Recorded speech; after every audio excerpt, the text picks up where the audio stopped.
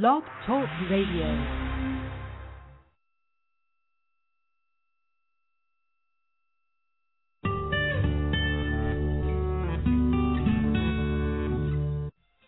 Global's host, Gail Sylvia, invites you to join her in these conversations with First Ladies of nations' households, business, and communities. Trustworthy, live conversations with women from around the globe provides a place for your voice to connect with women of integrity, passion, and purpose. Now, here's your host, Gail Sylvia. Good day, Helena. How are you? Oh, I'm doing well. This is such an honor to be with you here. The feelings are mutual. Actually, it's me. Did I tell you it was you I was like giving deep bows to, like in terms of, you know who else it was I was talking to, giving tremendous gratitude, and that's Jensina Larson at World Pulse, because she's doing, just like you, phenomenal things around the world. And your vision and your voice and how important it is to you to share that with other women and girls in particular is what we're going to talk about today. Tell us about some of your background and the work that you've done. Well, I've kind of been all over the place. Started kind of in the physics engineering side, but studied anthropology, public policy in college, and then went from there to social work.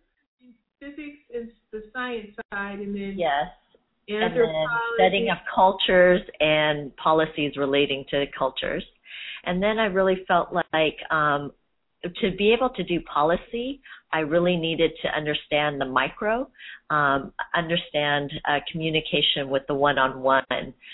So I actually went into social work and was a social worker for about 11 years.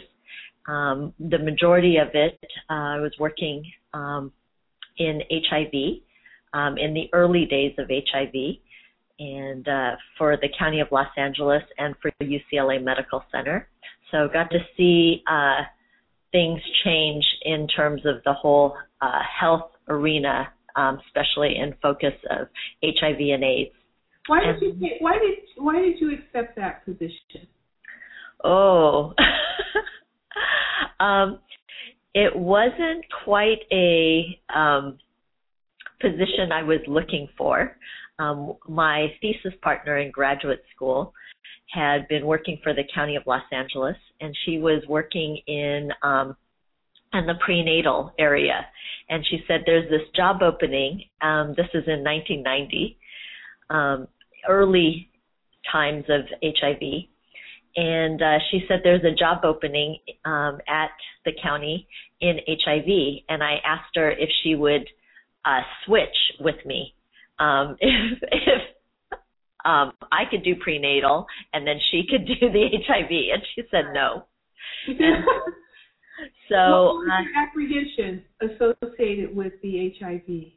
Okay, well, it was in the early days of HIV, so we're talking about, people were still talking about, is it in the air, how is it transmitted, and so on. And I was, a good Chinese Christian woman who really was not versed in being able to talk about sex. And this test site that I was being hired for was a national CDC, Center for Disease Control, seroprevalence test site. So we had a big questionnaire where we would have to talk with anyone who was coming to test about their sexual habits, all kinds of different things. And being a, conservative Chinese Christian, I was not sure I wanted to deal with that. But how did it change during your experiences there? It actually changed beforehand. So what happened was I kind of put out a fleece. Really, I was trying to make an excuse not to take this job. Mm-hmm. And so I was going to talk with my pastor, my parents, and a friend of mine. I figured my friend would say yes, I figured my pastor would say no, and I definitely thought my parents would say no. And so I talked with my friend. My friend said, yeah, that would be, it would be good. My pastor said yes, and actually in the future, he actually sent people from the church to be HIV tested. And then he also gave messages about HIV. This is early on in 1990. And so, and then the part that I expected to be, kind of have a way out was my parents. And my mom said, yeah, I think it would be really helpful that you can help these families. And I said, it's a deadly disease. And then I began reading everything on HIV, which wasn't very much, but HIV, homosexuality, sexuality, IV drug use, anything that was related to HIV. And I read a book called How Will I Tell My Mother? And I actually just reached out to the co-writer of the book, but who was Steve Arterburn. But the book was on his brother who had been a Christian, went into the homosexual lifestyle, and then came out of the lifestyle, and then found out he had full-blown AIDS and was given a few months to live. And his first thought was, how will I tell my mother? And as I was reading the book, I just started crying and realizing that it was important for Christians to be in the whole conversation of HIV, that it was much at that time, especially, it was really the leprosy of today, and that I, as a believer, really needed to step into that realm to be able to talk about it, and to be a light in the arena. And so reading that book actually impacted me so much. And then I felt like, yes, I was supposed to step into this. The other thing is I was working a lot with young people, and I felt like God said to me that if you want to work at church, in the community, at school? Both, church, community. I also had run a preschool and after-school program. So and working with some of the volunteers. And so I just felt like I felt like God said to me that if you want to reach young people, you have to be able to talk about sex. Just because you don't talk about it doesn't mean they're not going to do it, and that it's important to be able to talk about it. I didn't know quite what I would get into, but once I started working that was the County of Los Angeles, I knew that it was very important for me to be there, and had amazing opportunities to talk with people and to really help people who were positive as well as negative, to really make choices and look at their lives without just kind of, in a sense, moving by their own sexual passions. So, what about the judgment piece? How did you work through that? Because there's a tendency for human beings, and especially within religious or Christian environments particularly, to be very judgmental and not as open-minded as we like to believe ourselves to be. How did you work through that? Well, I think a big part of it was just seeing how Jesus interacted with people. He interacted with the tax collectors, with the prostitutes of the day. He spoke to, in a very kind way, to, for example, the Samaritan woman at the well. The Samaritans were looked down upon by especially the Jewish people, and especially as a man, he wasn't supposed to be speaking to this woman. And so just seeing how loving he was with her, and really spoke into her life, and then really saw a transformation in her life. So I really felt like it was important to be a light and to show love. When I was in college, I had the opportunity of working in Taiwan at an orphanage. But one of the other ministries that was connected with the orphanage was a leper colony, actually, in Taiwan. And I thought leprosy was only back in the days of the Bible. Yeah. Exactly. I didn't know it was current. And so we went over to this leper colony, and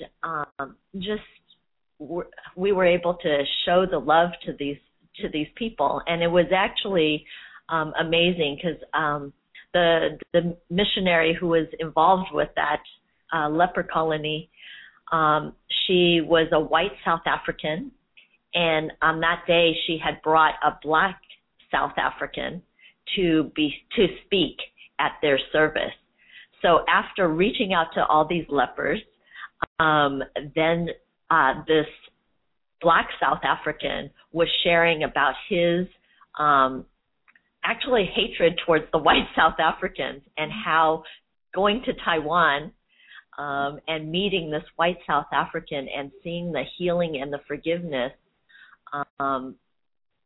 and the repentance of for her on as a white South African on behalf of the whites in South Africa, she was able to really turn this black South African into realizing that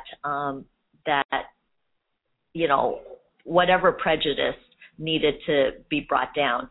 And so he's sharing this. It was pretty surreal, sharing all of this with